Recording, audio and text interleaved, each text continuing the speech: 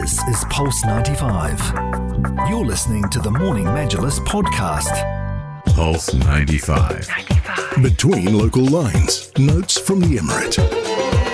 Notes from the Emirates. A very good morning to all of our listeners back onto the program. We're going to be talking to you about the level of healthcare provided here in the UAE and in the Emirate of Sharjah in particular when it comes to handling very intricate cases and very complex procedures as well.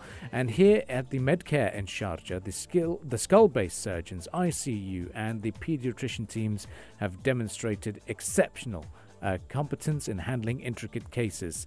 They recently removed a nasal tumor, about 60 grams, from a patient that was only 9 years of age. And to talk to us in greater detail about skull-based surgery and the level of healthcare provided here, we're very kindly joined by Professor Janakiram, who is an ENT specialist at the Medcare Hospital in Sharjah. A very good morning to you and thank you for joining us.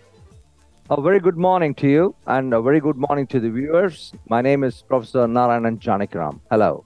Well, thank you for joining us. Now, if you can talk to us about what is skull-based surgery to help us paint the picture to understand about the treatment on offer nowadays at a hospital here in Sharjah. Okay, so I have been doing skull-based surgery for the past around 20 years now.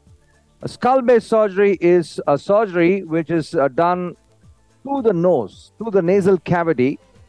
And there is a small piece of bone between the brain and the nose, which separates the brain and the nose. So any tumor which occurs between the brain and the nose or just adjacent to the nose, adjacent to the brain, if we operate, it's called skull-based surgery.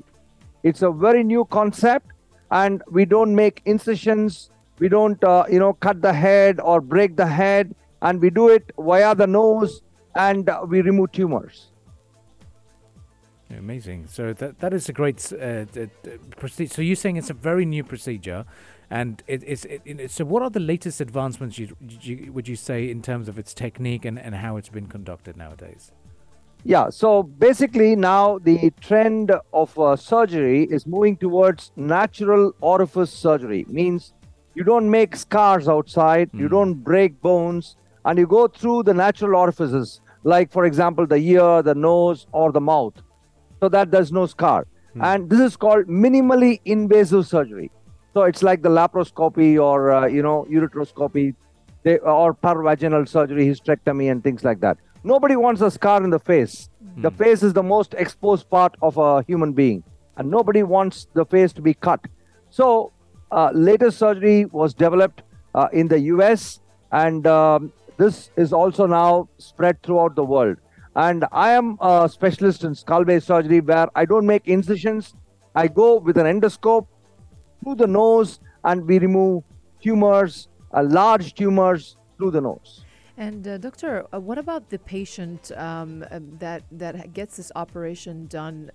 After the operation, how would the patient feel?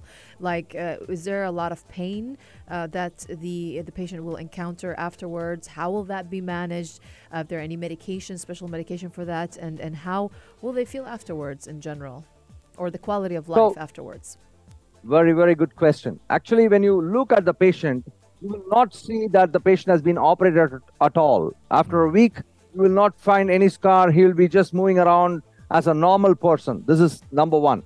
Number two is when we break the skull and operate through the skull, then the hospital stays more and you have various other consequences. You have brain retraction, so you have some giddiness and things like that, which is completely avoided. But at the same time, since we are going through the nose, the nose will have a little crusting, it's a crusting. So the patient has to douche the nose. We'll have to put saline inside the nose. Apart from that, not much of abnormality which is seen in the patient. The patient should be fine in another 3 months. And the scarring is not there. The cosmetic results are better. The post-operative care and the results are far better than breaking the skull. Wow, it sounds like a very intricate operation, you could say, and just kind of showcases how modern the healthcare is here in the Emirate of Sharjah. Dr. Janakiram, what precautions would you recommend to the public to take to actually prevent such a case? First of all, patients should present early. So in Medcare Sharjah, during my visits, I've been seeing that the patients present a little late. So the tumors are very big. For example, we did a tumor very recently, 60 grams. It's very big. And they presented with diminishing vision. So the eye was, he was not able to see through the eye. And he also had the extension of the tumor into the brain. So basically, when the earlier, the better. So the patient, when he presents with nasal obstruction, or if there is bleeding from the nose, or if there is loss of smell, or if there is, symptoms like nasal discharge. So it is better to present early in such cases. So first is prevention. Second is if the patient has headache. Number one, headache. He has to come to a ENT surgeon or a skull-based surgeon. And of course, if he has got fits, epilepsy, or diminishing vision. So the vision starts diminishing. One side of the vision goes off, the right side or the left side. Then he has to observe it and come to the skull-based surgeon. With respect to the ear, some patients can have hearing loss. They can have hearing loss. They'll have a sound in the ear. And all these are symptoms for which they have to present very early. And so the treatment becomes very easy, and we will have a better time. Well, this is really a very invasive and very sensitive operation. Let's just say it's a very hard operation to I'm pretty sure to actually get done. But let me ask you about the success rate in general. How would you rate it, the success rate of this operation or this surgery? So, and if you had any you're talking about this particular operation, yes, or in general? No, the skull-based surgery. This in general. Okay, in general, skull-based surgery, the success rate is very, very high, provided the training is very good. So there are surgeons who do everything and also skull-based, but I am a pure skull-based surgeon. So I've been doing it for a long time now, and the success rate depends on the experience of the surgeon. So in my hands, the success rate would be around 90 to 98%. And nobody can guarantee 100%. We are not God. But definitely 90 to 98% is for sure. That's a pretty high success rate, which is good. But, I was really concerned about these symptoms that you mentioned because they're so easily ignored. And there's no specific age. If you've operated at a child who's only 9, this tumor can happen at any age.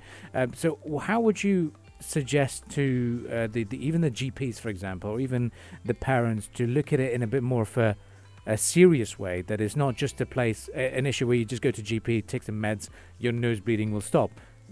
If there are extreme cases like that, how can we be a bit more aware of this situation?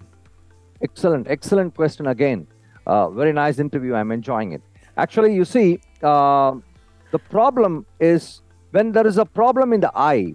If you have a small problem in the eye, immediately the patients run to the eye doctor. Because they want to get it treated. But if there is a problem in the ear or the nose, maybe the ear is discharging or there is a sound in the ear, they are not much bothered. The nose blocked, they just take tablets and then you go to the GP, and then that's something which is wrong. What you should do if you have early symptoms, like for example, nasal block on one side. I have seen children as young as 3 years of age, not only 9, it's as young as 3. And these babies have some watery discharge from the nose, one side watery discharge. And immediately I feel that they should not ignore it. They should not go to a GP. They should go directly to a skull-based surgeon or a ENT surgeon. And what he does is he will put in an endoscope. Now we have latest gadgets to see. We don't see like the old timers. It's straight away into an endoscope, and we examine the nose. Now, to enumerate it and to summarize it, early detection. If the patient has got nasal obstruction, nasal discharge, epistaxis, that is bleeding from the nose, or loss of smell, or for example, diminishing vision, or sometimes watering from the eye, all these, or sometimes slight bulging of the eye, these are all symptoms where they have to go very early. With respect to the ear discharge, and also some ringing noises, vertigo, that is little, the feeling of imbalance. True. So that is commonly, this is a misnomer. Many people, when they have a little imbalance, they first visit a general practitioner, GP, or a neurologist. The commonest cause for imbalance, that is vertigo, is ENT. So they should visit a ENT surgeon. And that can be because of various reasons. One of the reasons is a tumor inside the brain. Let's talk more about, again, the post-operative recovery, because that's very, very important. So just one last time, how long is the recovery time, and also things to avoid after the surgery, like activities or anything in particular? So skull-based surgery is a spectrum. You have a big spectrum. If it is going to be a tumor in the nose, then there is a specific recovery time. If it's going to be the tumor just above the nose inside the brain, but just adjacent to the nose, the recovery time is different. So in general, I want to summarize that at least you should be in bed rest for at least 14 days, 7 to 14 days after the surgery. Number one, there will be a lot of crusting in the nose, and you have to regularly follow nasal douching solution. So that is very important. And number three is, some patients are advised not to shake their head or lift very heavy weights or sneeze very badly or have constipation. These are things you have to avoid after a major skull-based surgery. And this is very important. Amazing. Well, Dr. Janakiram, I just want to ask, because you talked about operating on a 3-year-old and you just recently operated on a 9-year-old as well. Are infants more susceptible to this than other ages? Now, there are some particular diseases which come in infants. For example, you have meningoencephalocele, or you have tumors in, like craniopharyngiomas. These are all common in children. And angiofibromas. Angiofibroma, I am the specialist. I have published the maximum number of series in the whole world in literature. And I have published several articles on this tumor. And this is very common in children. But there is another set where it occurs in middle-aged and elderly individuals, like, for example, pituitary tumors, or, for example, cancers of the nose. Cancers of the nose, nowadays, we never cut. Most of the cancers of the nose, we operate through the nose, and with minimally invasive surgery. This is all the nuances of skull-based surgery. So we have the whole spectrum, right from 3 years till around 80 years, various kinds of tumors presenting in various kinds of patients. Well, Professor, there's lots of information, a wealth of knowledge that we've just taken back from this interview. I know when there's a lot of paranoid mothers will be now knocking on your doors at the hospital saying, hey, get my children checked up right now.